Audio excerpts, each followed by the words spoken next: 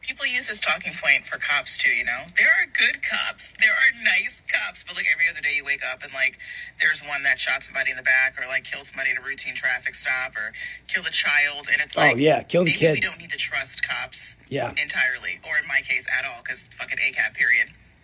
Or, you know, not all men, you know what I mean? Like, not all men are bad. And it's like, yeah, but, like, the majority of them commit violent crimes. Yes, the or majority. sex crimes. So it's like, Yes. maybe a case-by-case basis. You feel me? Mm-hmm. And here we are, white people, right? Oh. Not all white people are racist. Like, some of us have good characteristics. Like, yeah, but the majority of y'all like to vote for Trump and Republicans. So it's like, Really? maybe we need to be a little bit hesitant about the white people that we allow into our space. Excellent. You see what I'm saying? I do. So you're right, baby girl. I don't know you. But here's what I have learned about you. You're a hit dog. And That's not you racist. howled. You hollered. So She better hope she don't get reflect. COVID. She's carrying a little bit.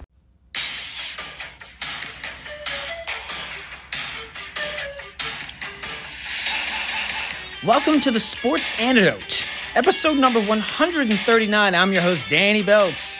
Horrible bosses in a big meeting. We all know what that's like except for this man. He knows. What's up? Sing it, Kenny! Kenny Loggins has no idea what it's like to have a bad boss because he is the boss. Coming to Jazz Fest, I'm going to be announcing this every week until I show up pantsless to watch this man perform. Angels from heaven will descend. He may go up like Elijah in a chariot of fire to the pearly gates. I'm not sure this man can actually die. We'll be talking about that when the time comes. Tommy Bench is in. Ooh, we got some stuff to talk about with him. I'll just let him bring that to the table. Bro Exotic comes back, and you'd think he'd have a little bit of maybe a hint of humility. Think again. I get steamrolled by Bro Exotic. It's pretty funny. The drunk neighbor is out. Benny Hanna is out. I was supposed to go to the guy's house to record tonight with the Minister of Moral Obligation about a movie coming up here. And you know what? I had to change. I had to audible. 56 is the mic.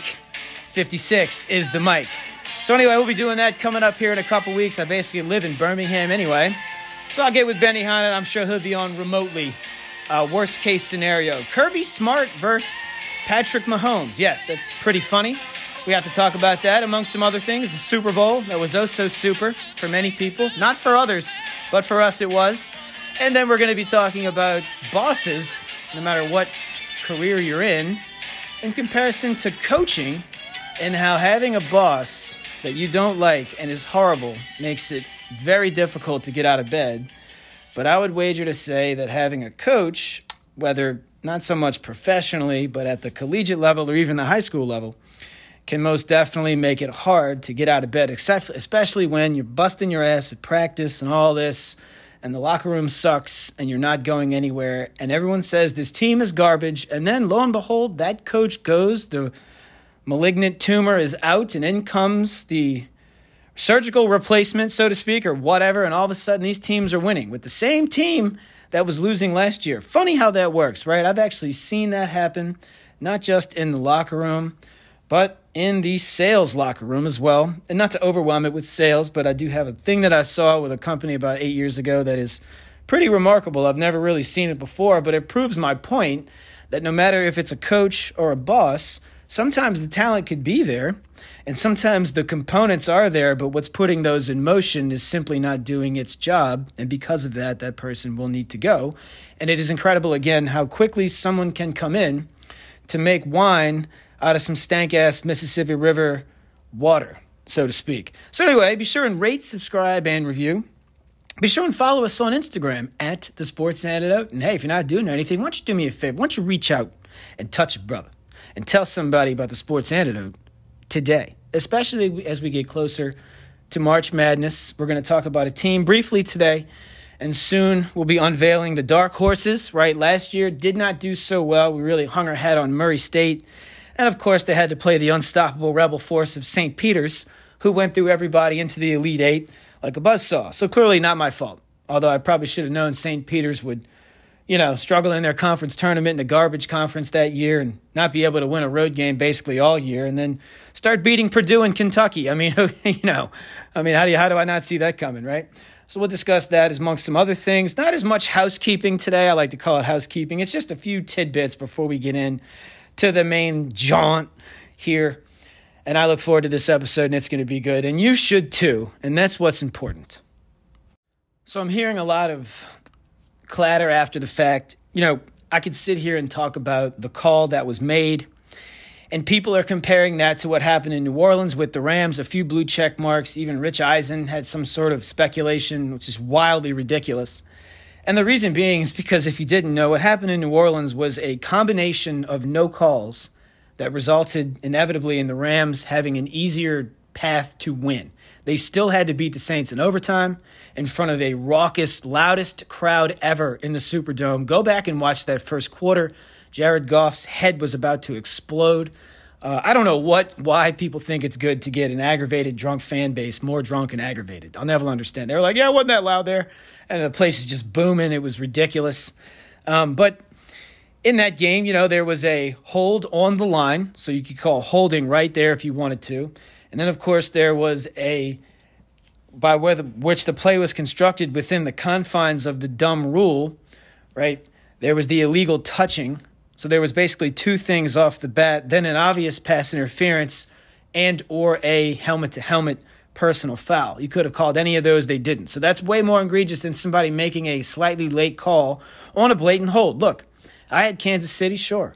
It came down to what I thought, except for at the end of the game, the Chiefs with the ball, not down 4, the game was tied. No one's surprised here. Too much home time for Mahomes, and he continues to just be, absolutely ridiculous. Shout out to Jalen Hurts, though. That was one of the most incredible Super Bowl performances I've ever seen. I think he ran for 3, threw for 1, 400 all-purpose. He just had the one problem where he got blindsided, scoop and score, and that was it. Not it for the game, but when you go back and look, that was crazy. That's almost a 14-point swing, maybe. It's just that's a rough way to go into half. And then the Chiefs come out in the second half and literally do not bring that punter on the field, keep the kicker on the field. We kicked a field goal after missing one, of course, but only kicking extra points, and that's the only time you really want to be kicking, unless it's the last play of the game in regulation, and lo and behold, this guy can finally make a kick all of a sudden.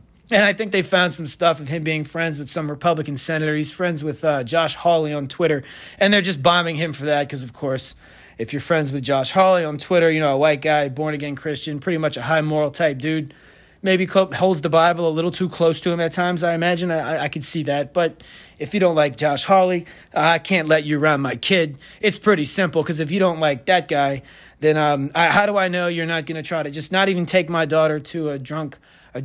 Well, you got to get drunk to go there, but, a trans drag show. How do I know? I'll just stop right there. There's a lot of things that I can assume if you don't like the guy, so therefore I cannot let you around my kid. And this is one of the things, you don't have to like him as a politician, but clearly he's a good person. There's a lot of Democrats like that too, and there are a lot of Republicans that I like as political figures and are horrible people. But I think we can kind of separate the two.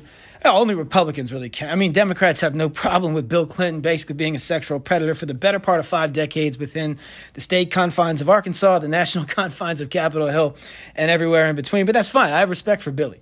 He even wrote a book about that, kind of, and made more money. Unbelievable. Good for him. Only in America.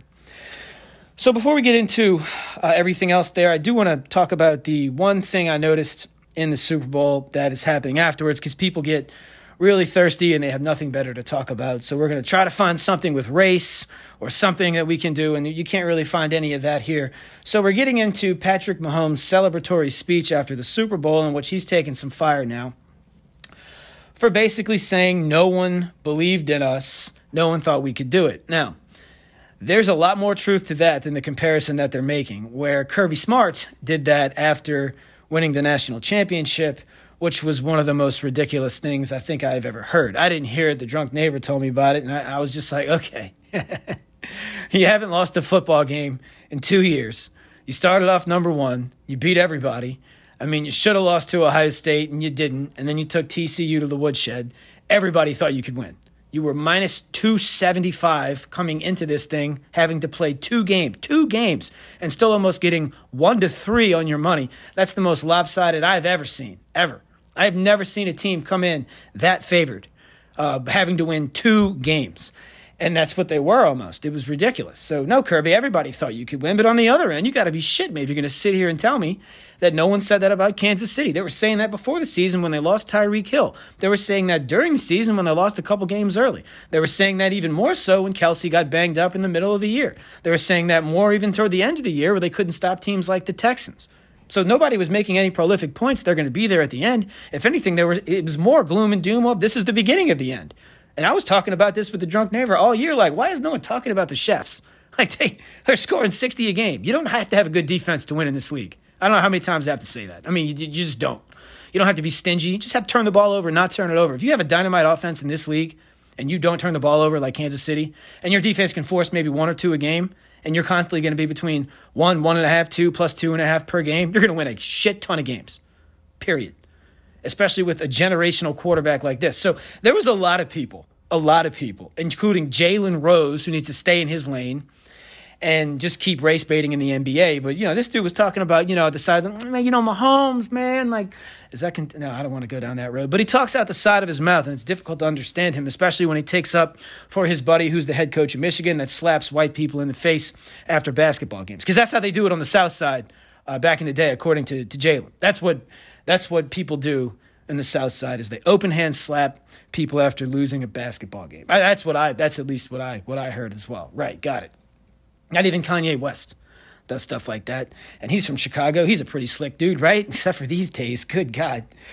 So it's just interesting to see kind of after this falls out, the laziness of the media after the game happens, and then the fact that we just can't say, wow, they lost one of the most explosive players in the NFL and had a more explosive offense. Wow, Andy Reid seems to be a really good coach. Look at these second half adjustments. Look at what they did on weak sides. Look how they started letting Philly in on one side to start blowing up slip screens, only to start setting up what he's really good at, and that's play action to the big white dude over the middle, Kelsey. And I mean, it was just it was a clinic.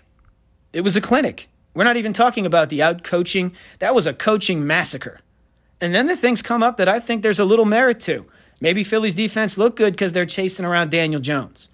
Maybe they're chasing around the Mormon from the Jets and whoever the hell is in that division. Who's the other team there? God, how do I not know this? Oh, yeah, of course. Then you played the Cowboys early in the year with Rushing or whatever his name is. But you didn't have Dak. And we look at the NFC just having a bunch of bad quarterbacks. There may be some merit to this, but boy, they did not whiff Mahomes that much at all. And that's what happens. And Mahomes hurt is better than Jalen Hurts, no pun intended. So this dude is literally better than everyone, even when he's hurt. And on offense, especially at receiver, I think the Eagles have more weapons than Kansas City. I really do. I think I can name you 10 teams that have more weapons at wide receiver than the Chiefs. So clearly this man doesn't need a bunch of studs running around. We'll close the book on this year. And I think when Mahomes closes the book on his career, if he can stay injury-free, he's going to break every record under the sun. And it's already off to a rolling start. As now he has as many Super Bowl wins as Eli Manning. Well, I guess they're just as good at each other then, now are they?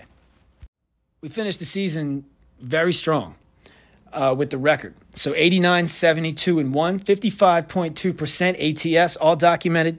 Y'all remember the bad start? We got out of, yeah. Oh, cheese. Yeah, we used to put you in the dumpster. Yeah, I got out. We got out of the dumpster, and we were able to put together another great year. Last year, we're 56.1%.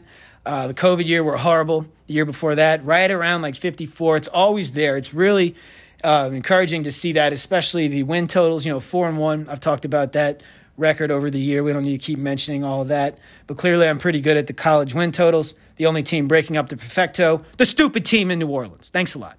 Idiots. Clown show. Somebody tried to tell me a couple days ago, you'll go back when they start winning. Want to bet? Want to bet? You don't want to take that bet. Trust me on that. Better chance of me going to shotgun some Coors Light. Look, plays of the year, 6 and 2, those are huge. And many people cashed in. 4 and 9 on the alt money long dogs. 4 and 9's bad. Some of these were up to like plus 290. I went back and looked. You made a little over 100. You won because some of these were there, but it doesn't look so good posting it, but we posted anyway. So it was a good season all in all. Really, for a catastrophe in the beginning, we made it back. Solid season. We'll be getting into March Madness. Cannot wait. We'll be taking conference tournament games, and then we'll be doing March Madness as well. We'll start keeping the record on that as we move forward. So let's get into the meat and potatoes of today's show. So When it comes to horrible bosses or a horrible coach, I've been very lucky. In my incredible athletic career in high school, which I never really talk about on here, I only had really one stinker, and that was the basketball coach I had my junior and senior year when we basically wasted one of the better teams in the state, especially my junior year, as I've talked about the outrageous start. I mean, a few more wins, we're 20-0 because we were playing so many games that year because we had a ton of games before the actual battle of the boarding schools. We were counting that towards the record. We've talked about most of this, and this man was terrible. And on the other side, I've only really had one bad boss. I've been very blessed in that regard. And right now, I probably have one of the better setups I've ever had. Since I've been with this company for years, it's been great because a lot of it, if you fail with this company and the senior level that I'm at, as far as what's expected on the sales side, it most undoubtedly is 99% your fault because people are here to help, and both sides of the country help each other. And of course, the guy at Trees Up Too is excellent as well. Boy, do these guys listen to this show? No, they don't, because I get fired. That's why I don't throw my name out there or any companies, duh. But I have a really good setup. But boy, I know what it's like to not. And I do want to talk about that in particular to one setting that I have spoke about 16 months ago. Went back and listened, but it wasn't really doing it the service that I could have. One, because I think I had maybe two or three glasses. I mean, bottles of red wine too many, so the message may be a little confused there. So we're going to go ahead and patch that up. But I'll definitely make this work. This can be a powerful one if you listen and take it for what it is. But we all know what it's like to have a bad coach at one point. We all know what it's like to have a bad boss at one point. If you don't know, God bless you. You want to keep it like that, because when both of these things or one of these things, and no matter what, especially professionally, man, it's just hard to get out of bed when the person you're reporting to not only is bad at what they do but doesn't like you. That's not good. And I know what that is like. And man, it is horrible. Horrible. Drunk Neighbor saw this stretch with this company I was with, and it was unbelievably bad. There is a situation that happened at the end of this standstill. We don't have enough time to talk about it, but I am going to go back to an episode that I did about the spite, about revenge, the urge to get revenge, but what that does to both sides. And I will paint a very clear picture of why I was an idiot. And because I wanted vengeance and to look smart, overdoing what was best for the company, it really cost a lot when it didn't have to cost anything. But when I tell you what was happening to me, and you may change your mind, but looking back, objectively speaking, I could have been a lot more professional about this than acting like I just acted like a professional child. Like I didn't go any rants or anything. I had everything in line. But when it was all said and done, the events that happened did not have to unless I wanted them to. And when you hear next week what that sounds like, you will laugh. I do not recommend it. But anyway, we'll get through the first half of this week, coming into 140 next week, and then we'll get into that side. So let's just jump right in now, shall we? Let's jump into the gene pool, shall we? How does Levin say that? Let's jump into the gene pool, shall we? In order to really look at this question correctly, in other words, if you're going to look at the statement of which I'm trying to make, it's always good to just go back, and as we always talk about, to ask the question, why? I have a bad manager. Why? Well, I don't know. I mean, one of these younger guys that listens to the show, a few months we were talking, and he's an entry-level sales guy. He's good. He's super smart. He's actually very intelligent, unlike me. He's actually got some know-how upstairs, which only helps because, trust me, most of us sales guys, we didn't exactly outperform the classroom. That's why there's a special group for us over here, the idiots that kind of get stuff done somehow. That's mostly for me. Now, there's a lot of sales guys I work with that have an IQ about $140 maybe. I don't know. Certainly not me, but we all find ways to get things done, and we'll do them. So when I hear someone say, well, I don't know, we're always having these calls and stuff, like what happens in the calls? We go over our pipeline, our sales pipe, and, she just asks all these questions, and I'm like, yeah, it sounds normal. You want to know why? Because she has to report up to her boss. So this way, when she gets all this information in 45 minutes, after you floated around on 16 clouds all over the place, she can put that back together into a coherent 5-minute statement to her boss of the progress in your sales pipeline. Oh, yeah. I guess you didn't read that in the starter book, right? But that's okay. He's 24 years old. When I was 24, I was still waiting tables. Now, there's nothing wrong with that, all right? But this guy's well on his way. I didn't get in until I was 25 and was very lucky, and luckily somehow took advantage of that. One of the few things that I was able to take advantage of that was almost plated to me in life. But anyway, in looking at judging if you have a bad coach or a bad boss, there's almost as like a checklist you would need to go through for me to actually say, yeah, I'm with you. Because initially, I'm not going to be on your side. Because initially, I know a lot of salespeople are just angry because they're not successful. Just like players, they're angry because they're not playing that much. Well, what happens at practice? Talk to me about practice. Well, practice. If I start hearing these things, and I'm just going to make this, wouldn't take me long to understand the structure of a practice and your role in that, what you do, how you act. Then if I go watch one and see you in practice, I'll know a lot, probably about why you're not playing, talent aside. And then when it comes to sales, you have the same thing. Salespeople love excuses. We just love it. That's what we do. And that's the one thing I'm actually able to stay clear of, because I learned early on, just don't. Just come out with it, get it out directly. If it's your fault, say it. And it's better to swallow it like that than to sit here and dance around and go, oh, it wasn't really my fault. And it probably was. So I think that, when you look at that whole thing, there's a lot of things you have to capacitate to come out with that end result. We don't have time for that here, right, to go through that whole checklist, but we do. I'll tell you what happened with me, and I certainly have had time to do that, especially looking back on things, and I've had both of these. And before I don't even want to talk about the bad coach I've had, because we talked about that several times, but you know what that's like, because you've probably had a bad coach. I'll tell you what the boss side is like, and how how quickly things can change when the right person is implemented with the right group of people and makes the necessary culture changes to move in the right direction. Sometimes it takes a year, sometimes it takes 5, but it happens, especially if that coach is willing to do that hard work, which I believe is happening right now at LSU with their basketball program, which we will talk about probably not this year, but coming up, maybe over the summer. These kids are trying, they're just short, no talent. And everybody left after the Will Wade debacle. I still like Will Wade, but clearly, Matt Mack came down from Murray State with his hands full, so I'm pretty sure the AD and everybody else understands that. It just didn't help LSU when they beat ranked Arkansas, their first game in conference, and haven't won a conference game since, and that was a long time ago. Oh, man.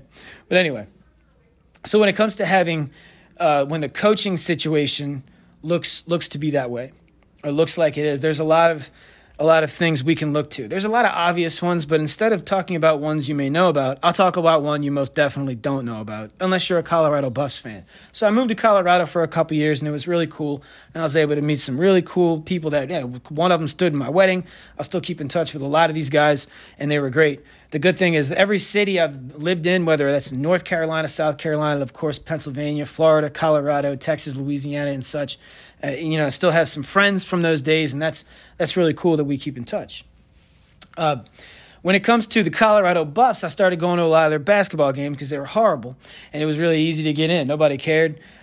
Jeff Berzelak was their coach 2007 to 2010, and it always kind of looked like Colorado had talent. Look, I'm not a Division I coach, but the games I would go to, there were not really blowouts. It's like they're in these games for 80% of it, at least the ones I watched at home, versus pretty good teams in the Big 12 at the time. Kansas came there one time. Kansas was number 2, and Colorado was with these guys step of the way. Rebounds are equal. The turnovers are equal. The referees look like they didn't really have an impact in this game. They went toe-to-toe with a really good team. And then the last 5 minutes, like every other game, the team completely falls apart. And then the coach goes in a press conference and kind of blames the players for not finishing. And I'm thinking, well, maybe when Bill Self called that one timeout to go into a 1-3-1, which clearly you had no idea he was going to do, forced 2 goddamn turnovers, and you didn't call timeout before the third one or after the third one. See, maybe that's on you. Maybe you could use one of those timeouts. You can't take them with you and add them to the score, coach. Maybe you want to start, playing chess with this smart guy over here who clearly is taking you to the shed with a hammer and a hacksaw. Maybe that, no, it's the player's fault. Got it. All right. So Jeff was kind of a bum, right? 36 and 58 in the 3 years he was there, 10 and 38 in the Big 12. This is just really bad. Okay. And some of these games I went to were blowouts, but most were just, they're in it. They can win. And then at the end, they would cuck so hard they wouldn't even cover. And I have a huge problem with that, coach, for very understandable reasons. Come on. You can't cover? Idiot. But anyway, this guy was basically just one that came in here, ruined a pretty good program at one point, What reports came out later was these practices were soft. The locker room was full of turmoil. You usually don't hear this till after the fact. Players are trying to transfer, and this is back when that was a difficult process, okay? Transfer portal wasn't as easy. The transfer portal back then was like trying to come into this country legally right now. A lot of things you have to do. The transfer portal now is basically just like the south border. You basically just do whatever the hell you want, right? I don't think anyone's going to argue that. Everybody knows this, including Pete Buttigieg and the current administration and Kamala Harris, who has only been down there once. That's unbelievable. But what's more unbelievable than that is this. Is after this went down, the media was trashing this guy and all, is I went back up there for a game the year after he left. Now, Tad Boyle had stepped in. He's a hard-nosed guy, defensive-minded guy. And Colorado, with that same team, minus a senior and 2 sophomores, 1 starter, 1 significant bench player, and 1 guy that really didn't play, took that team their first 2 years to the NCAA tournament. That right there is incredible. That is unbelievable, especially given the real estate you have to execute in. Okay, this is the Big 12. Say what you want about the Big 12. They're the most consistent basketball conference nearly next to the ACC, and they do this without all the hype because the ACC is basically just revolved around North Carolina and Duke. Let's not lie to ourselves, okay? You have teams that are constantly up and down. Miami looks good this year. Every now and then Virginia Tech looks good this year. Every now and again North Carolina State looks pretty good. Clemson's had a couple years. Florida State's had a couple years. But the consistency around the foundation, the success of that conference has primarily been around those 2 teams, and they've pretty much not really done much. I know Duke did a lot last year. Let's not go there. Come on. I mean, they're getting 73 free throws a game down the stretch in Coach K's pathetic farewell. But, these teams, and UVA, of course, has won a title. They're incredible. You know how I feel about Tony Bennett, best coach in the country. Everybody knows this. But there's a lot of other schools that'll come and go. What makes a conference really solidify its longevity is when these teams are able to always be above average. That's why the Big Ten's so good in football. Wisconsin's always good to sometimes even borderline great. They'll win the Rose Bowl every 4 years. Michigan State. We're always seeing this team in a decent bowl. Hell, the first year they had the playoffs, they went to the play. The first year, yeah, they played Alabama, and then Alabama beat Clemson. But yeah, they went to the playoffs, so they've had some postseason run early on. But when these teams start to drop off in the middle there, your Iowas, your Nebraskas, these teams you're counting on to be solid, and they're not, the conference is going to go sideways, and that's kind of what's happened to the ACC recently. Now, they're going to send a lot of teams. They always do. But my point is that the Big 12 has always been, really solid, especially then. So for this man to come in here and to do that, given the landscape, was incredible. And the second year after they went to the tournament, they got it as an 8 seed. They got out of there, and then they almost went to the Sweet 16. And the next year, they kind of had the same return. They lost a couple starters. They had a couple guys, they picked up to play early in their freshman career. And they almost won the Big 12. They almost just won the whole goddamn thing. At that time, a top 2 conference battling with the ACC. How does that happen? How do you have the same group of people that cannot win for the most part, and this guy comes in, and not only are you winning, you're winning a lot. Shouldn't that be studied? Coach, what did you do? Coach, can you tell me what the practice structure looks like? Coach, what were the stories of the difference between practice then and practice now? Can you tell me that? Well, why do you want? Because I'm interested, because that's an interesting why. And then after that, you can tell me how, and I'll just write all this stuff down and put it on Facebook. And call you, and say you grabbed my ass. Didn't you just grab my ass, Coach? There's only us 2 in here. Who's going to know? Boy, I got a story about I've told it on here before about Tommy Bench. He had a chance to just do just that. So I'll just say it right now. Long story short, we're in college, or we're in high school, and we're about to graduate, and we went to this big graduation party, and Tommy Bench wasn't supposed to be at this graduation party. And then he had a couple beers at the graduation party. His summer is about to be incredible. He's going to all these co-ed camps for the pre-Naval Academy. He's going to go out and have fun. So one of this is 2 weeks at the beach with a bunch of smoke shows and all this. And it's kind of like band camp. It's like a bunch of pretty nerds that probably take the flute. No, I'm just kidding. But what happens here is he told in confidence the music director at the school, and the music director thought that, oh yeah, that's awesome, man. Then the music director goes behind his back, tells his parents. Can you believe this? And his parents will let him go to any of this stuff. They basically grounded him his entire summer because he went and had a few beers at a party. No easy buckets in that household. Let me tell you that. Mrs. Bench, she quit school because of recess, does not play games. She ran out of quarters for the arcade in 1971. She ain't playing games, all right? And fact right there, example made. And I asked Tommy Bench, how many people were in that office when he told you? He was like, just us. After he told me, and this is what he told Tommy Bench, You tell your parents or I will. Once he said that to me, I would have processed that, looked at him straight in the eye and said, okay, Mr. Gary, why'd you just put your hand on my penis?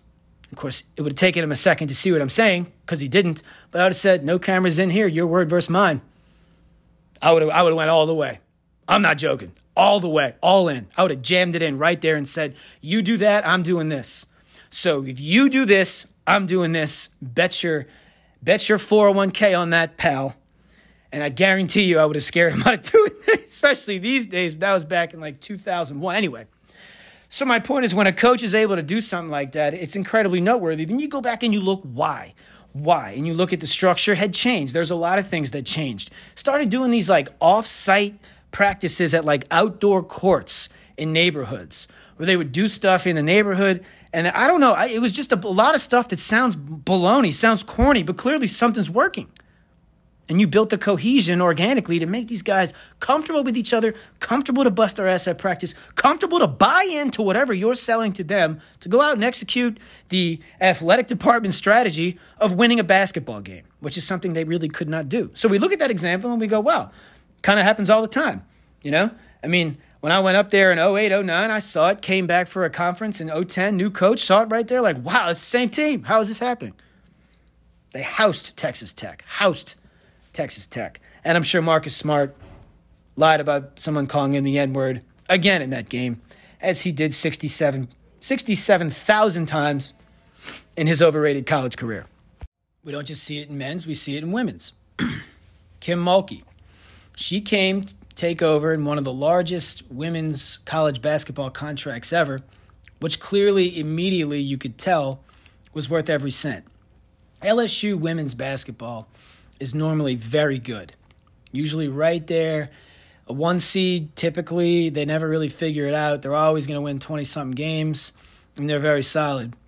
Fargas resigned, the previous coach, because, I mean, it was amidst April 2021. I remember watching the press conference. It was pretty funny. There was a lot of shade around the team that year, and even before that, not just recruiting things, but some other things happening in locker rooms that, woo, I wouldn't want my name tied to. And then she takes a monumental pay cut and somehow goes to the Vegas Aces as an operations president.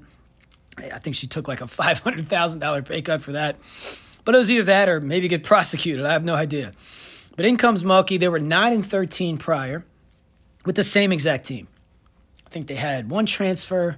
They lost a couple seniors. That one didn't really play. Same team. They went 25-4. 25-4. How is that possible? And then you hear she liked to do things compartmentally in practice. You have to be an excellent coach to be able to do this. You have to be an excellent coach to be able to break away and have these mini sessions, because every assistant coach has to be 1,000% on top of their game. Everybody has to know. Head coach is going to float around and watch it all happen, but he has to make sure that his coaches are giving the right message in these breakouts. It's like in a big national sales meeting. We have breakout meetings. So you're going to go in different groups. Like I'm going over here to Closing 101, and you're going to Dealing with Objections in a Sales Meeting or whatever. And we do that. Well, in practice, that's a lot more difficult because things are a lot more fluid as far as like motion. Not everybody's sitting there. And in order to do that, your main point, so your thesis statement of the season, the practice, whatever you want to do, has to kind of trickle down and run in line all the way down to even like the equipment manager almost. If you want to look at this for what it is, her practice schedule was so rigorous and so insane that nearly with the same team cracks the culture in one night, and you can almost see the night and day difference. I watched a couple games that year, and I watched LSU women score almost 100 points a couple times in 10-minute quarters. And that's crazy. You don't really see that too often in conference. So, clearly Mulkey comes in here, does what she needs to do, and is able to we're not talking about changing a toxic culture. We've done that a lot on here. You can clearly see how the right boss, so to speak, in this line of work can be quick and extremely effective, and the results will speak for themselves. And she is right under, like I said, I think I said it before, she's like right under Pat Summitt, as far as just excellence, the way that you run your practice. You can go talk to my brother about that. What's it like to be in a practice with Loyola in New Orleans, and then a few months later in a practice with St. Joe's? He could tell you the difference. Phil Martelli's practice, little different than Gino's down in New Orleans. So really, there's a lot of examples to be taken from that, which we'll get into at some other point, because I will go down a ruthless rabbit hole when it comes to practice structure. My God, it's the same thing as pre-call selling. How are you not getting everything together? How are you not getting organized? I was organized before with pre-call, so I thought, until I started working here. Then I realized there's a lot of things I need to work on. Perfecting that only helps everything in the meeting. You want to have it to where you're like a couple of these guys I work with. There's not one question out of left field that can really come. They're not prepared to answer. They're not going to answer anything off the cuff. They're just not. And I'm getting there, but a lot of work to go into that to break the habits of Danny Belts. Wow. But you look at the difference between Mulkey and Fargas, and you can see how quickly, like I said, things can happen. But then you look at the why, and it's very telling. Now, you can look at how this happens in basketball, and I want to be very specific to basketball, not football, not baseball, basketball, particularly college, men's in particular, all the way down to that macro or micro, but we'll get there. It doesn't just happen on the court. It doesn't. Not just the way the coaches will change practice. I have seen a manager do the same thing in a sales environment, and it was one of the most incredible things I think I've ever seen. These are transferable attributes. You would think it not be. It is. Coaching, managing, and being a boss at some point are all going to intertwine. And in this instance, it would almost be impossible for me not to bring up something I saw firsthand. There was a region in one of the companies I work with that prolifically was horrible. Now, it wasn't necessarily the sales guys. The operations teams in these areas struggled to keep good people. So you're only as good, like a quarterback, you're only as good as your offensive line, right? You really are, especially in pro football. And on the other end, you're almost as good as, I guess, as your operations team is going to allow you to be, depending on what you're doing. Now, the overall operations of this company was very good, but this region was not. So we kind of knew those guys were dealing with that, and because of that, salespeople get aggravated and they leave. So you're going to lose some talent, and they had some talent. They retained what they could. They fired this manager. We found out this dude was playing golf, going fishing, in primetime selling hours. Like, look, I understand you want to cut out early. You get back from the golf course maybe at like 9. As long as you have your phone on you. I don't play golf. I don't care. I'm not telling on myself. But, I mean, there's things you can do. As long as you have your phone, you can get through most. But, man, hardcore selling days, like selling hours, you don't want to be doing that. And especially when you may need your computer, and the dude was just unavailable. We found out he was using his company card. Wildly unethical stuff, and he was fired and good. And they brought in this woman who was not a sales manager prior. She was not. She came from internally within the company, but from a different compartment where she was a manager, but not on the outside hunter role. And they were curious or worried whether or not it would work out, and so was I. Well, it worked out all right. Oh, yeah. Oh, they got out of the dumpster really quick. And, the way that this happened was the fundamental changes you could see were implemented immediately in how she wanted to run her sales team. She was way more on point, way more in person in the beginning, and had to almost micromanage her way to where she didn't have to do that. It was rough in the beginning. People were bitching to me, and I was like, dude, I mean, this is what y'all need. This is what we do. You're just not used to it because you're used to being a lone wolf. You don't have to be that here. Just listen to her, and you can make your assertion or decision on her style later on. You don't have enough data to speak on that now. And by the way, your numbers suck. So if I was your manager, I'd be up your ass too, right? Because all she does is report up. That's it. So in this instance, in 1 year after the firing of the other guy to bring her in, her execution was unbelievable. She was unanimous manager of the year. They shouldn't even have voted. And furthermore, they almost had a guy win salesperson of the year, who we found out was excellent with the right structure. The way that she ran her sales team, even during the national meeting, they were different. They were way more close. I was tight with my group, but they were tight now. They had that cohesion. That's good. It's like going to the movies as a team. Can't hurt. They did a lot of stuff like that. And they had constant breakout sessions of their own in between the breakout sessions within the conference, and people took notice. And they weren't just doing this to do it. She had some things she wanted to communicate to them right now that was pertinent and important to the success of their individual salespeople and, more importantly, their region and inevitably the entire company, and that was apparent from the get-go. Turned that thing around easily overnight. They almost had the best region in the year. We won that one again, clearly because of me. I'm kidding. My team was ridiculous. I was probably taking down the company average there, or busting up the curve, however you want to call it. But it was incredible to watch that, because you can see what it's like to have a great manager. And these guys personally were doing so much better. This woman came through the struggle. She was a single mother, 3 kids, okay? She had twins, and then later on, another kid a year and a half later, and then her husband left her. And she was not one of these ones to talk about this. She had a ridiculous uphill battle as a single woman, and it is not hard. It is unbelievable. Oh, that's not what I meant. It is unbelievably difficult, something we will never really know anything about. And for her to be able to do that amidst all that while not even talking about it, I found out about all this later. Normally people would just say, well, despite everything I've had to... No. She never talked about that. Someone else had to tell me about that. And she didn't even tell those people that. One person found out through like third-hand, none of their business shit. So she was incredible. Excellent. 10 out of 10. It's one of the best executed managerial transitions in the history of organized sales in North America. Full stop. Everybody knows this. And if you don't, now you do. It was unbelievable. And I'm not sure many people could have pulled that stunt. They moved her to a more important role higher up, and now she can facilitate a lot of things that she became good at, as well as what made her inherently really good at this whole thing. And she's still doing extremely well. I follow her on LinkedIn, and good for her. And her and I are pretty tight. We can still talk, and she is a wealth of knowledge, and I ain't scared to ask. And you should not be either, especially if you're in sales. Just ask somebody, all right? Now, it's not the whole forgiveness versus permission. That's a whole nother thing. But when you don't know something, just figure it out. Ask the right people. You know who you can do that internally. And if you haven't built an internal coaching network, I would get on that right about now. Find the good people and be friends with them. That will never hurt. Trust me on that. So I know what it's like also to be in that situation of always having a good manager and good coaches. You know, the worst coach I've had, I've talked about it a lot, was the basketball coach I've had in high school. Wasted almost a 20-0 start, ranked in the state. He was terrible. And inevitably the locker room cracked, and so did we.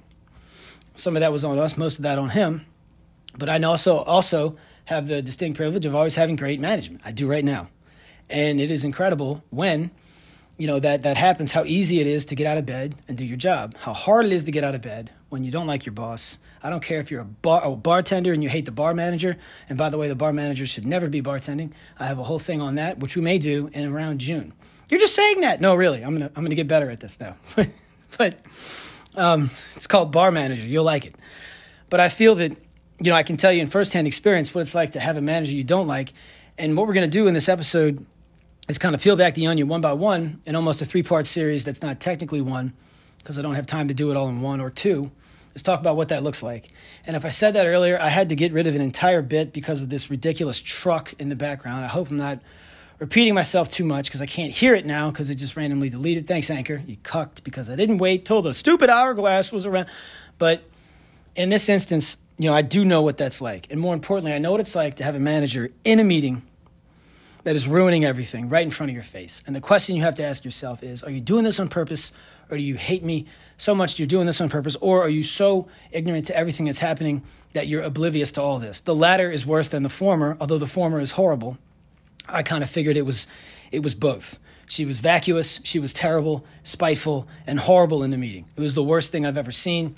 If you know what it's like to build up the internal pre-call structure in a big, complex sale with multiple decision makers, how difficult it is to get all these guys at the same table at the same time on the same page is wildly difficult. It's actually more difficult than closing the sale. It is. Every sales guy would love to have everything teed up. That takes a lot of work, and we had put that work in over 9 months. And here we are. You know, when it comes time to pre-call, she doesn't have time.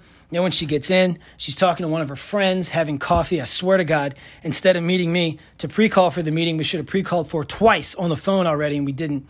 Shows up to the meeting 5 minutes prior. I can't make this up, and it was an absolute train wreck. And she blamed me. And because of why I'm stretching this out, I'm going to tell you what you shouldn't do. Although it'll, you know, the vengeance, what did I call it? The burden of revenge, or the taxing burden of vengeance is what I called it. I'll tell you firsthand how you can get a quick smile out of being a spiteful asshole, even though I had every right to do it. And while looking back now, it was a very big mistake because it caused unnecessary internal turmoil that did not need to be there. And I've grown a lot since then, but I'm a spiteful troll now. I'm working on it. I was one of the biggest ones you've ever seen then. You'll laugh at this story, when I'll tell you what happened after that meeting. But during this meeting, because we didn't prepare, she's saying things where the coach I've built, who's also one of the decision makers in this process, is looking at me like, shut her up. He was in her face of horror because of what was being said. Tearing down this wall that I had built brick by brick, and not the one in China, the one that should be in Mexico. Basically coming here prepared and not having your manager on board, and how insane this is, and how crazy it will drive you, and what happens after the fact. You will laugh at what I did, but I'm not going to focus on why I did and why it was so cool. I'm going to focus on why you shouldn't do it, which will tie into what I'm talking about now with bad managers and a bad boss, and why you shouldn't do that. And there's a better way to handle that, and you'll enjoy it. I'm almost positive you will. I don't care if you're in accounting. I don't care if you're a janitor. I don't care if you're waiting tables. I've done all these things. Janitor too, yes. And I think that it doesn't matter. If you don't like your boss, it's just that much more difficult to get out of bed. But when in sales, it's even harder because there is no 9 to 5. Outside sales, I work on the weekend. I do stuff at night, late in hotel rooms. How do you not? That's why we're not hourly here. We can't be. And, I never have been in an outside sales role remotely, and you can't do that. But there's a reason why. If you add up all the travel time and everything, it's a little more than 40 hours a week, I can tell you that. But I know what it's like to have that happen, and I'll talk about that in detail. But when you have a bad manager, just like a bad coach, it makes things nearly impossible, almost impossible to overcome, to the point where you want to change jobs or quit, and that's a bad place to be. Fearing failure on the court and professionally is a horrible spot. Because when you fear failure, what you're also fearing is the path on which you're going to fail. You can almost see it. And when someone ahead of you is making it difficult to succeed, man, that is a huge thing. Fear comes into a lot of this. It's so funny. I was in church paying attention. Imagine that. And pastor brought up something good. And this ain't no Bible podcast, man. But we do reference the Bible a lot. But I'm going to go ahead and read this to you. Whether if you're an atheist or not, or a Muslim or whatnot, respect the book a little bit, because there are some good quotes I run through here, but this one speaks a lot to the fear aspect of things, and I do want to tie that into something real quick, right? For he has said, this is Hebrews 13, baby, getting into the Hebrews, little New Testament action for that ass. I will never leave you nor forsake you, so we can confidently say, the Lord is my helper, I will not fear. What can man do to me? ? I should get my dad on here to talk about some of the Hebrew there, fear being a different word, even I know that. The word for Hebrew and fear goes to it goes through down like a big 6 different roads. But, basically what this verse is saying is something very powerful. And I think this is something that can be easily translated, to nearly anything you need to do, especially when it comes to on the court or in a sales court, in the sales locker room at the end there, when it says, what can man do to me? In other words, if I have faith in this thing that may or may not be there, this God, let's say I do, then how can any person on this earth be in front of where I want to be? And if you buy into Christianity, okay, well, this makes a lot more sense. If you don't, it makes no sense. I totally understand that, all right? But what I'm saying is, when you have someone ahead of you, I'm not comparing your manager, your coach to God, but when they have faith in you and you don't have to actually fear them, who can get in front of you? Let me answer that question for you on the court and in sales. Only yourself. Only yourself. If you're a Christian and you have God on your side, so to speak, with the Bible and everything you need, your internal church group, people you can call if you have a question, which is very important, I imagine, the same thing applies. If you have faith in the person above you, they have faith in you, you should not fear failing, because you will fail. There's not one salesperson in the world and not one coach or coaching or manager that can say, I've never failed. Really? Okay. That's like saying, I have no regrets. Really? No regrets. That's great. That's incredible. What is this, Groundhog Day? But a lot can be taken from both. And the point we're going to get into deeper on the next 2 weeks is how to deal with this, a bad coach, a bad manager, not what to do, more importantly, what not to do. And I can tell you that firsthand. And that's when I really get in my wheelhouse, is when I talk about my personal failures. And it's not to put an asterisk or a highlight or a bold or to italicize and underline it. It is just to say, and not even so much as I did it, you don't have to, but it makes things a lot more clear when someone has firsthand experience. Sometimes it's secondhand on this show when I trust the source, and typically I do. But in this case, it makes things a lot more powerful, and we will do that. I mean, these questions, how did Shaheen Holloway take a St. Peter's team last year, who couldn't even win a game in conference? And then something happened, and they win this conference tournament, and they go beat Kentucky, they beat Purdue. No, excuse me. They beat Murray State. They beat Kentucky, Murray State, then Purdue, and then inevitably get derailed by North Carolina, who was on fire, who probably should have won the national championship. How does that happen? Right now, Pat Duquette, UMass Lowell. No one knows about UMass Lowell. Remember UMass Lowell. My middle brother been all over their team total since the beginning of the season. What has this guy done to change a culture for a team that can never win to now is a ridiculous RPI, should have beat Rutgers, a very solid team, just dispatched of the powerful conference rival Bryant on their home court last night. How did that happen? And if you had the over at 155, they scored 94 points combined in the second half, and it went over because some white kid that never plays hits a three off the backboard on senior night. That disproves atheism right there. There clearly is a God. Go report to your local pastor, priest, get a Bible tomorrow, because that shot going in and everyone losing the under on an absolute stone-cold lock. At one point, the live total in that game was 131, and it goes over 155 by a half a point. My God. Suck on that if you had the under. And but there's a lot of things that we'll bring in to talk about that guy, what he's doing. I do want to touch on Holloway, what he did last year, and then talk about what they did as opposed to what not to do, what I can speak to firsthand on the court, in a toxic locker room, and then on the sales team when you have a toxic manager. And I think it'll be important, and we can all take something away from that. We're going to switch it up here a little bit, I believe. Mr. Producer, isn't this next week? It is this week. All right, go ahead and cue it. People think I don't have range, so we'll go ahead and disprove that real quick. People say I don't have range. What do you think? I'm not Steph Curry? You think it has to be Molly music? Cue the Duran Duran, Mr. Producer. College basketball games don't matter in the lower levels, right? Well, I have a story about me going to a game at UL Monroe years and years ago that will disprove this right now. Mr. Producer, this is the wrong episode. See, I get so excited to do something all outside the Molly music. Oh, man, this is the wrong week. This is how stupid I am. This is actually next week. This is such a great song. Can you just do it anyway? Oh, I'm getting teared up listening to this. You know what? We'll save it for next week. That was not a teaser. That's actually a demonstration of how stupid Danny Belts can actually be. No Molly music this week, but next week you will see some Duran. And it's not Hungry Like the Wolf, although I am. We will get into that, and I have a hilarious... Yes, people are saying the games don't matter even when they don't matter, and I have a personal experience of a buzzer beater at UL Monroe over 10 years ago that I will speak to at length, not at length, but about 5 minutes and 32 seconds over Duran. I think I've exhausted everything I should say today. I am falling off the ledge. It's way too late. I got to get to bed, I guess. Has anybody seen Bro Exotic? Person who wants a lot of credit for helping to create racial equality while you do nothing to help create racial equality?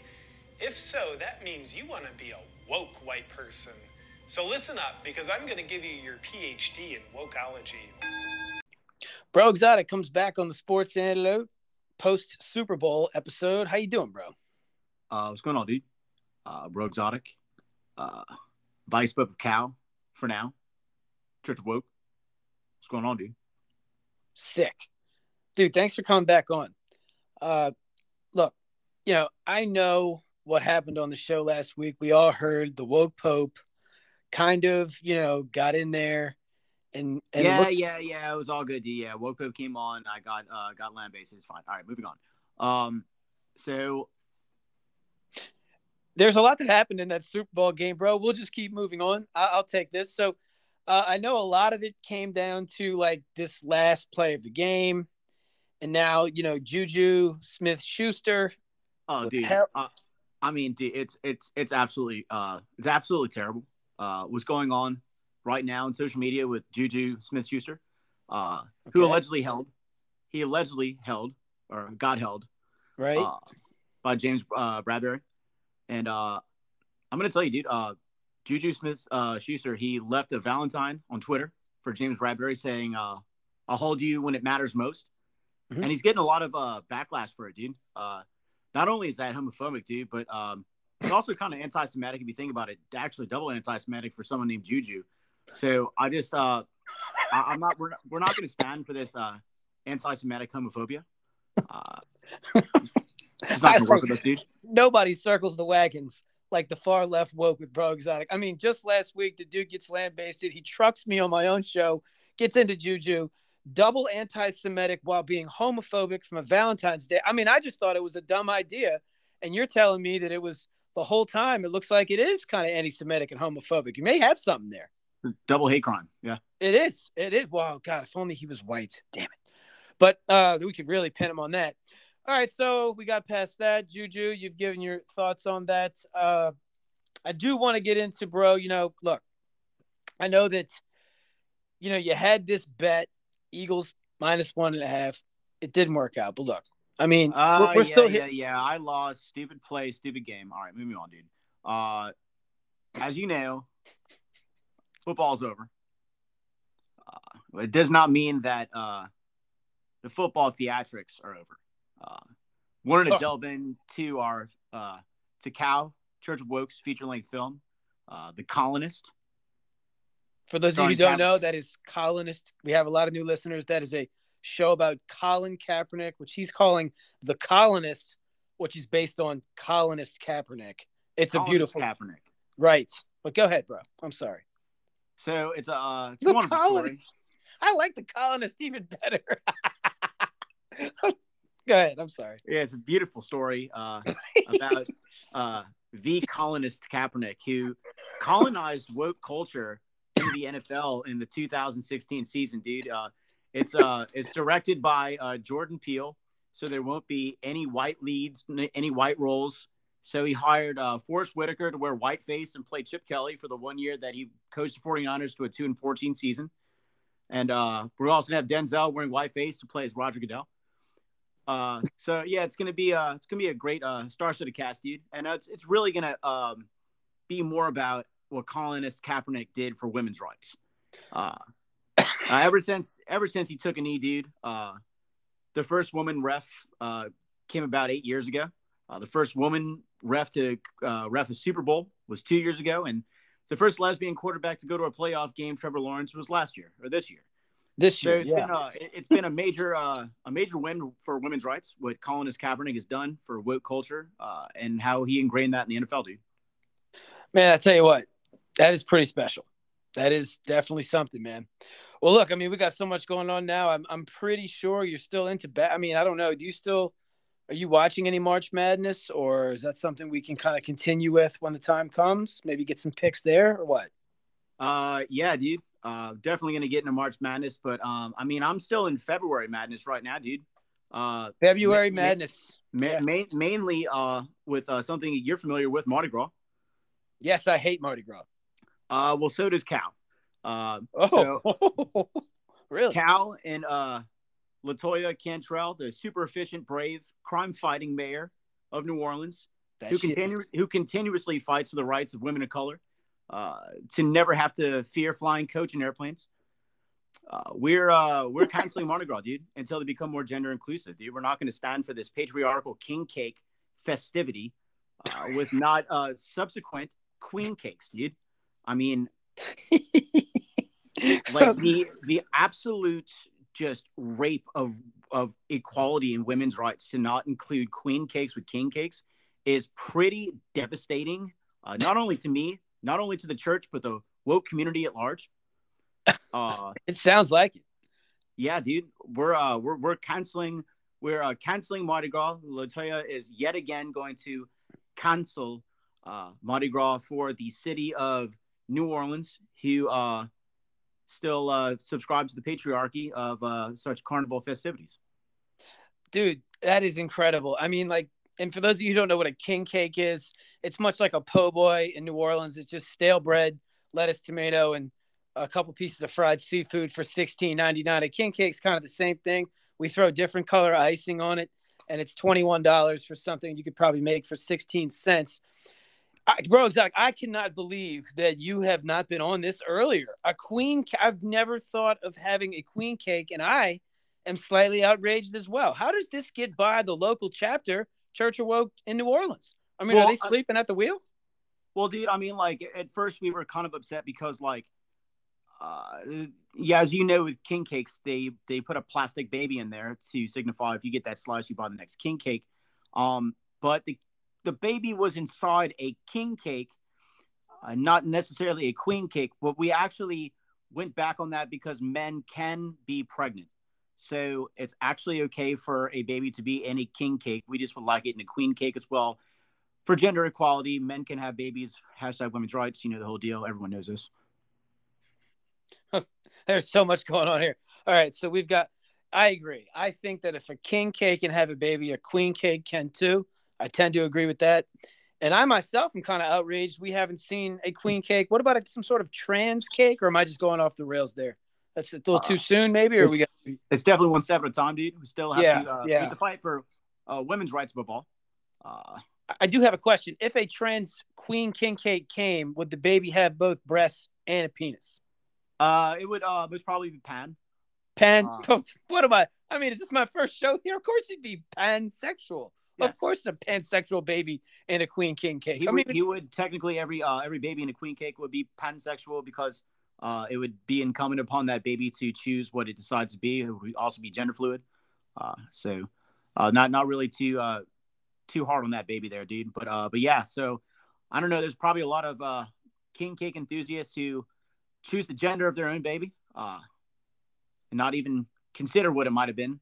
Yeah. I'm thinking about all the king queen cakes that get thrown away and the baby never has a chance to come out of the cake. That's kind of a weird thing, man. That's a whole nother can of worms, isn't it?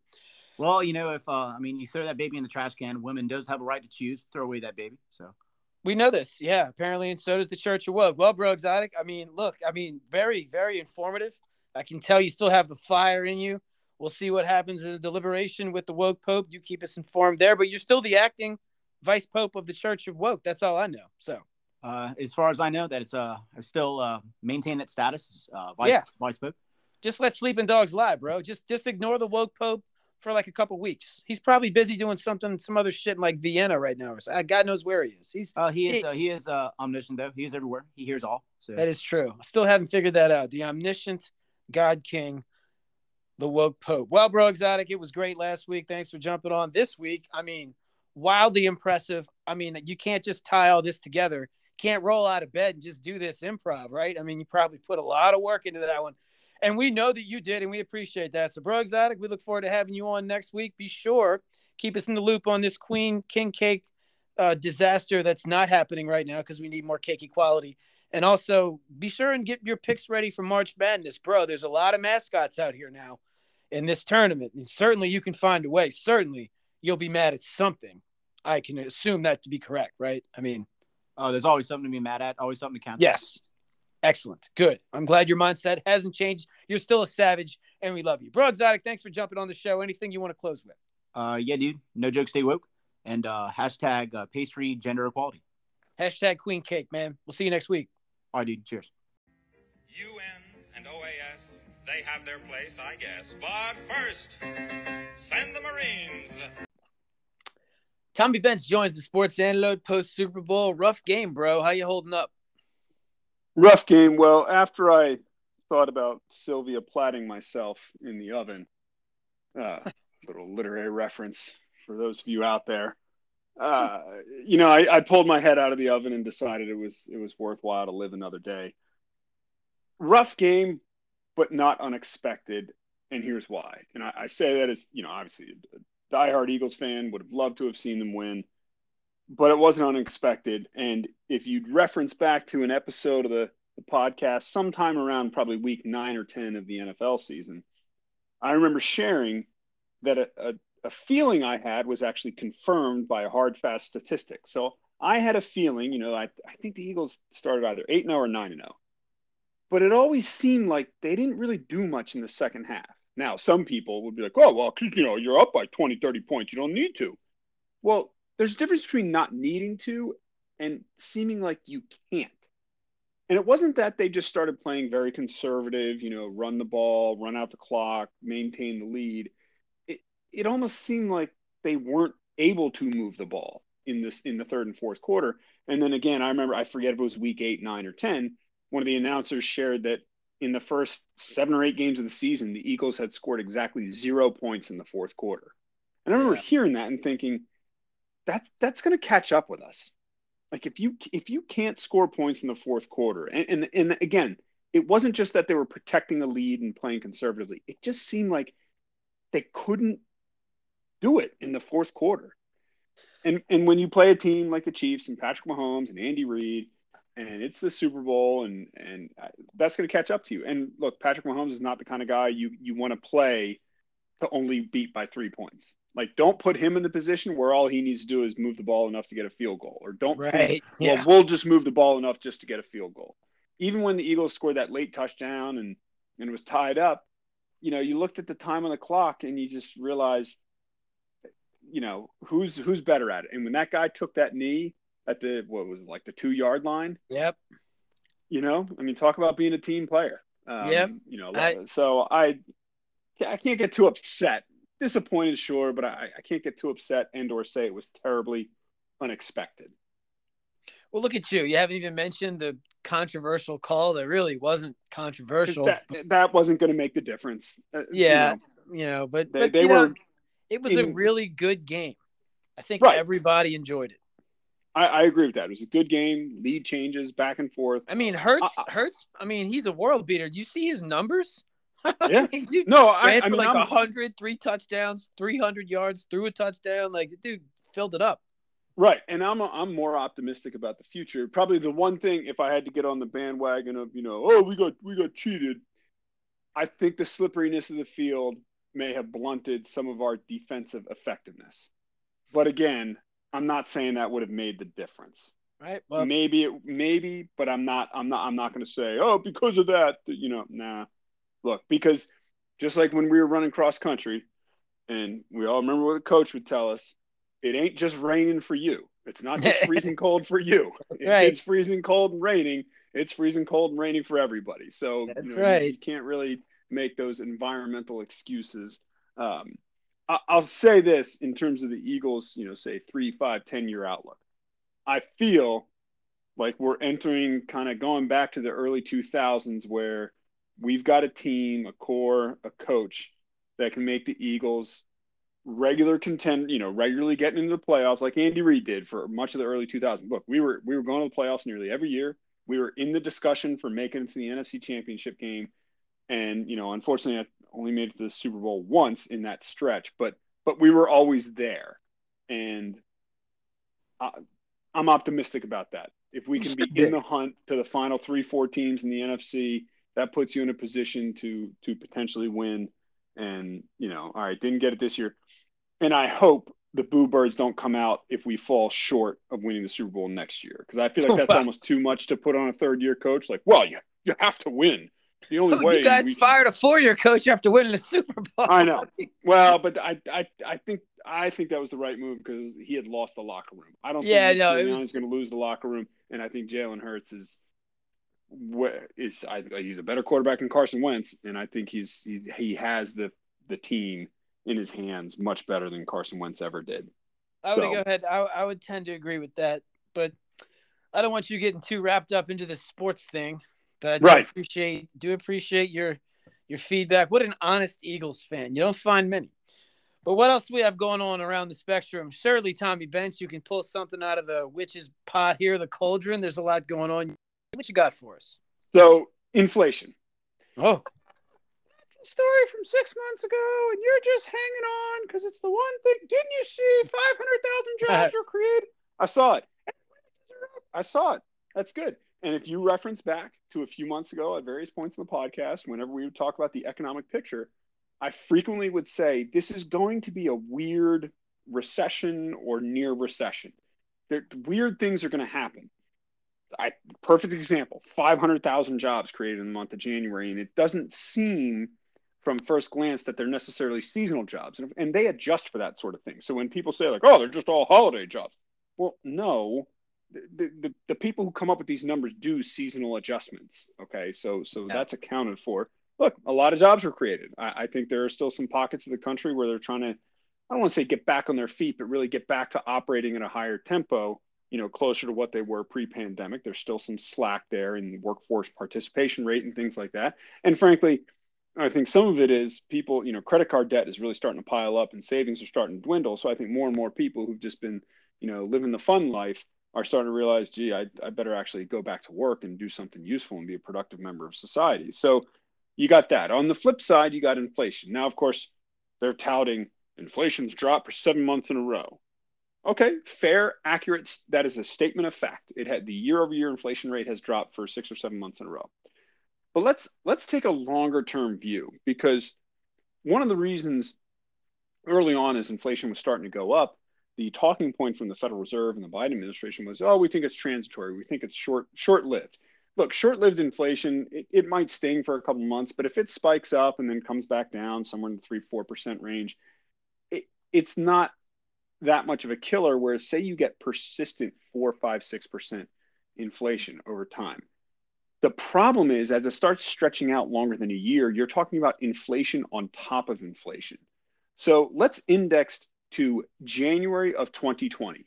All right. So this is the month before the pandemic. If you were dealing with Chinese manufacturers, like somebody on this podcast, you may have somewhat heard some news stories about this virus that's popping up in a place called Wuhan. But by and large, nobody's really paying attention to COVID in January of 2020. Take $100. Think of what you could buy for $100 in January of 2020. Fast forward to January 2021. Hey, inflation only 1.4%. Now that makes sense because there was actually price depreciation in 2020, and things were starting to get back to normal in some pockets in January 21. Vaccines rolling out. Yay, we got rid of the big bad orange man. Biden was going to save the world. January 2022. 7.5% inflation. By the way, when they give these top line numbers, it's year over year. So that's why I'm comparing January from one year to January the next year. Ignore the monthly change. That's just nonsense that politicians of both parties will use as a talking point. Just ignore it. That's not even worth discussing. We always look at year over year. That's the responsible, grown-up way to look at inflation. So now you're talking about stacking 7.5% on top of that 1.4%. All right, the 1.4%, not a big deal. When you stack those two and compound them, that same $100, that same stuff you bought for $100 in January of 2020 is now going to cost you $109 in January of 2022. Well, now let's bring it forward to January of 2023, last month. You've got to stack another 6.4% of inflation on top of the previous 7.5, on top of the very small 1.4. So now in January of 23, think about how far that $100 went in 2020. Well, now you need $116. I'm rounding up by 2 pennies for anybody who wants to be precise. You need $116 to purchase the same amount of things you could purchase in January of 2020 for $100. Now, you might think like, well, 16% rise in costs. Yeah, but if it's everything, it's one thing if it's like one thing in your budget, but for different people, depending on how much disposable income you have, something like energy, which energy alone has had more like, 10, 20, 30% increase since January of 2020.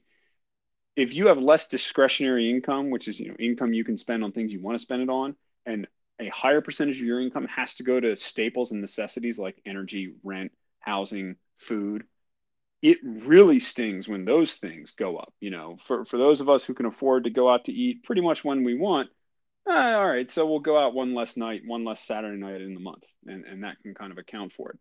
But, if you're living real paycheck to paycheck and most of your income is going to staples, 16% rise over a few years is really going to sting. So keep that in mind as you hear these numbers. For instance, even if inflation starts ticking down to 4 and 5%, they're going to claim that as a victory. But you can't view it as, well, it's, 5%. No, it's 5% tacked on top of the 4 or 5% or 6 or 7% that we experienced through most of 2022. Because remember, the inflation started hitting in mid to late 21, starts ramping up and then stayed persistently high through the later part of 21, through most of 22. And we're just now in the latter half of 2022 and the early part of 23 starting to see it come down. But again, still at historically, not historic highs. We've come off historic highs, but I'd say we're at historically elevated numbers. And it'll be very interesting. Now, again, here's the counterpoint you're going to hear. Retail sales were strong. They grew 3% in the month of January. True story. Could part of that be related to those 500,000 people going back to work and actually getting a paycheck and deciding they could go out and spend a little bit of it? Maybe, sure. Fair way to analyze it. Again, weird things are going to be happening in the economy. This recession or economic slowdown, even if we don't hit the formal definition of a recession in this particular calendar year, this economic slowdown is going to be odd. The question is, can the slowdown keep pace above or keep people employed? Because where we will drop into a severe economic contraction is if the slowdown occurs to the point where then unemployment starts rising, because then you're talking about wages being removed from the workforce, people not having disposable income. When people don't have disposable income, that really slows consumer spending. And the U.S. economy is so reliant on consumer spending that, if we started seeing month over month and year over year contractions in consumer spending, that would be very worrying for the larger economic picture. So I know we threw a lot out there, a lot of numbers, a lot of jargon, but the point is, it's probably not as dire and awful as some people make it sound, but it ain't rosy either. There's mixed signals being sent about the economy is probably the most accurate and straightforward way to put it. Again, I speak from some personal experience in terms of working for a very large multinational company. The unit I'm in, we keep posting strong months. And I think everybody's waiting for the shoe to drop and have, a 30% miss, as opposed to exceeding by 2 or 3 percentage points. And I talk to peers and people in other industries, and it seems sort of the same. Like, we're still having strong months, but everybody's just waiting to have that 1 month where, your budget's 10 million and you only hit 6.5 million. And is that just a blip, or is that the start of severe economic contraction? So we'll be keeping an eye on that and be keeping our listeners updated on what the larger economic picture looks like. Additionally, with this inflation number, I think Jerome Powell and the Fed were hoping that it would come down more into the 4 or 5 range, and that would justify a slowing of the interest rates. They'll have one of their Fed meetings where they go behind closed doors for 2 or 3 days, and then they'll release some, perfectly engineered statement where everybody will swear they understand what it means. But the question will be, will they go back to, 0.5%, also known as 50 basis point increases in the interest rate? Will they stay with the 25 basis point increases? It'll be interesting to see. And of course, the effect that has on mortgages and the cost of housing and things of that nature. It's almost like they're trying to be too cute by half and engineer this, quote, soft landing. I don't know if they'll be able to pull it off, especially when you have an economy that's sending such mixed messages. And that's what's going to be tough for anyone to be able to figure out and forecast going forward.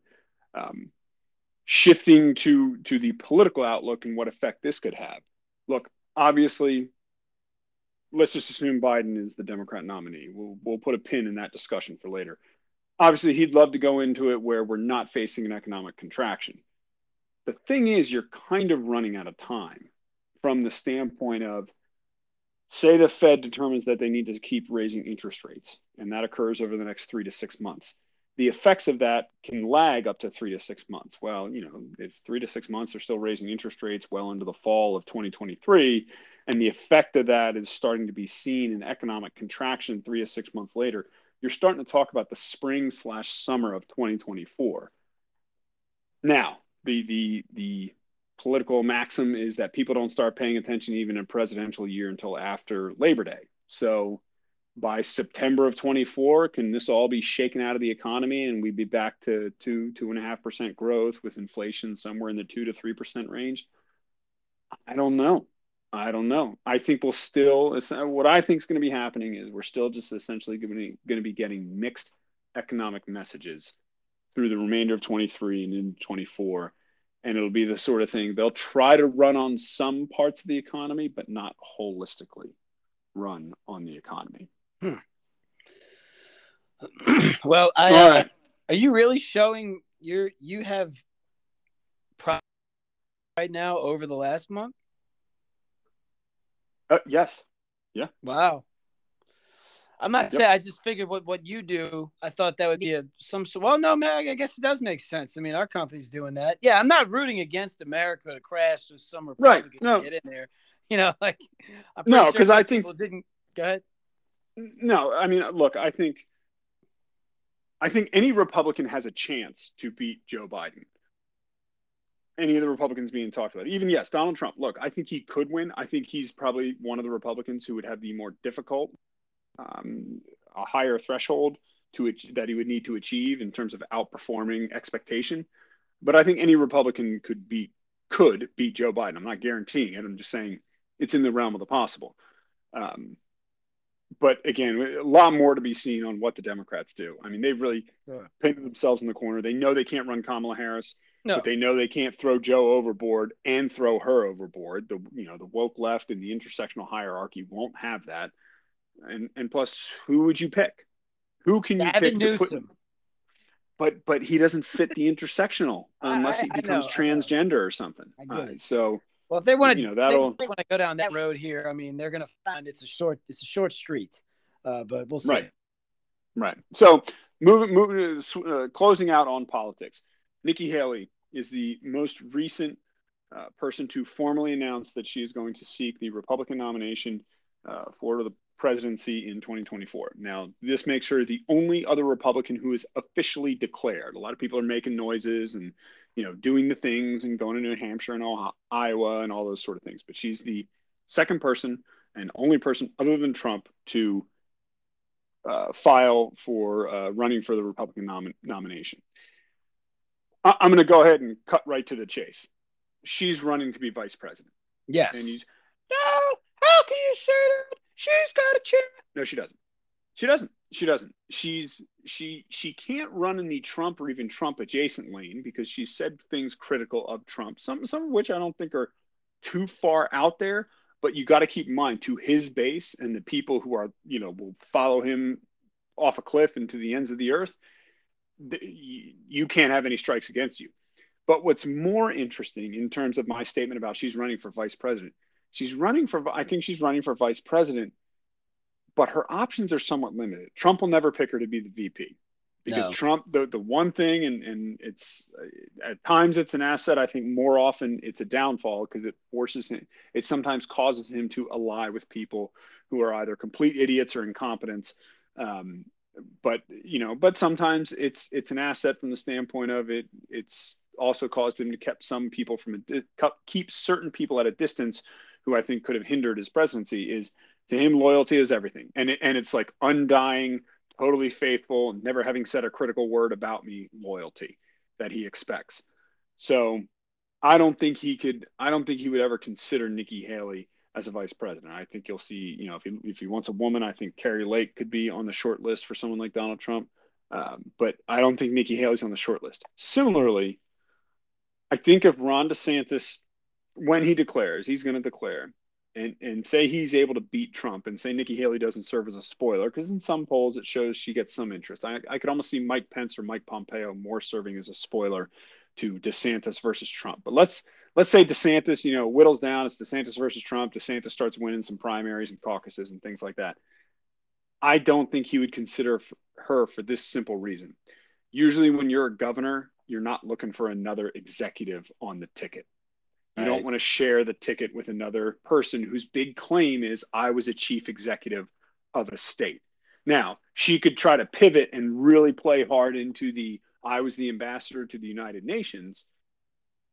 But foreign policy, it's just not the kind of thing that I think is her strong suit. Not that I think she did a great job in that role, but her real claim is, I was daughter of immigrants, came here, lived the American dream. I love America. I want to see other people have the American dream just like me. And I helped run the beast of the Southeast, right? That's her catchphrase about the economy in South Carolina. And look, she deserves a lot of credit for it. She did a great job as governor. Ron DeSantis is not going to look for another governor He's going to do the Dick Cheney-esque, another, old, probably somebody a little older, gravitas, somebody who knows their way around Washington, maybe a senator, something like that. Now, I'll say this. If you're Ronnie D, I think Nikki Haley should be on the table perhaps for Secretary of State. I think that could be a great place. I'd love to see Mike Pompeo jump right back in that role, but I don't think he wants it. He either wants the top seat or I think he might move on. But I could see her getting on the short list for Secretary of State when her race for being the VP does not work out to her favor. Well, I mean, I don't know. Yes, but you're right about one thing. She's definitely running for vice president. That is definitely the right. And unfortunately, I think the only way something like that happens is if somehow a Pompeo comes out barnstorming and somehow able to knock off both Trump and DeSantis, which the one thing I'll say that DeSantis needs to be careful of is Rick Perry syndrome. And what I mean by that, if we all remember the 2012, but he'll never have a mistake like, I want to get rid of 3 things of government: the commerce, education. Whoops. DeSantis won't do that. He won't do that. But there was really, in the 2012 Republican primary, everybody thought like Rick Perry. Oh, he's just kicking butt down there in Texas. He's a governor of a big state. He knows how to run a big campaign. He's just going to come in and be a hammer. And he got that, that burst onto the scene, boost in polling. But even before his mistake, the polling started trailing off. Similarly, I remember Scott Walker. I liked the idea of Scott Walker, but he never caught hold. He was a governor with a compelling story, but he never caught hold. And I thought he could have done a good job as a chief executive, but he just never caught hold. So Ron DeSantis' big thing that he'll have to watch out for is living up to the hype. There's a lot of people putting their chips in his corner, and he better deliver and live up to the hype. And he's pretty good on the stump. He's not as entertaining as Trump. And sometimes you can tell he's trying to deliver the Reagan-esque line. And he's just not as good as Reagan, right? Nobody is. Oh, yeah, exactly. I mean, he's clearly, he's clearly the guy that probably has the best chance to win. Absolutely. So, we'll see. A lot of time before that happens. We'll have to circle back to some of the bets as well, your political bets. I don't think we have time for that now, but we should probably next couple of weeks. Let's see how those are doing. The ones that you made on Predicted. Right. We'll have to circle back and keep those things top of mind as we refer to our neighbor Canada. Just using some of Karine Jean-Pierre's favorite catchphrases and lines. God, I've been saying so Canadian for a while. Yeah, she is. She might be the worst person in that administration. Jen Psaki is like in another league than she is. She makes Psaki look incredible as far as like competency for that press secretary role, which is kind of a cupcake thing in her spot. Now, if you're in the other seat, on the other side with the R by your name, well, things are a little different. But yeah, she can't hit a cabbage ball, man. They throw her cabbage balls, and it's hard to watch. And you've heard of the Nobel Prize, right? That's given out for science and literature and math and physics. Yep. She said it 8 times in one statement. She kept saying. It's not like she then realized, oh crap, this is actually the Nobel. It just shows she's not intelligent. She's not well read. No, it's bad. I believe you say that about somebody who went to Columbia. That's an indictment on Columbia, not an indictment on anything other than her and that institution. Oh boy, doormat Ivy League. Oh man, well, that's right. I will. Well, thanks for jumping on, Bench. Anything you want to close? I don't want to cut you off. You still? No, I'm good. But I thought that was a very, very good segment, especially in the wake of, what happened on Sunday. But thanks for popping on out of the way, brother. All right. We look forward to having you back next week. Thanks for joining the Sports Antidote, episode number 139, Horrible Bosses and Coaches. I believe that's not what it was called, and Coaches. I just add that. Horrible Bosses in a Big Meeting. Well, I'm changing it to Horrible Bosses. That way we can just keep that. Horrible Bosses and Coaches. What an amazing structure. Belts just changes the title. You think I put no work into this. God. We'll have the drunk neighbor on next week. He's got one ready to rip. And much like most, he is just better in person, right? The drunk neighbor needs Danny Belts next to him so he can yell at me while he's yelling at you, and it makes yelling at everyone that collectively better. He's got a great, and this guy continues to pull stuff out of the hate pile that no one cares about in a time when it is perfect to talk about it, as he keeps us up on the things that are still happening in college football that really matter, but we've shifted to March Madness. I totally get it. Thanks to Tommy Bench for jumping on the show. Appreciate that. Bro Exotic, hot rip. Bro just steamrolls Danny Belts condescendingly and incredibly. So thanks to Bro Exotic. Benny Hanna will be on soon. Maybe the young Woken, after he just busted up the no-hitter last week with that incredible. And by the way, the young Woken is now taking a job that has something to do with the University of Green Bay. It doesn't get any more ridiculous than this. Maybe he'll come on and tell you all about it. Thanks for listening to the show. Be sure and rate, subscribe, and review. Follow us on Instagram at The Sports Antidote. Reach out, touch a brother, and tell somebody about The Sports Antidote today, or the woke pope will probably cuck you in a very woke, incredible way. Keep it real. Antidotions!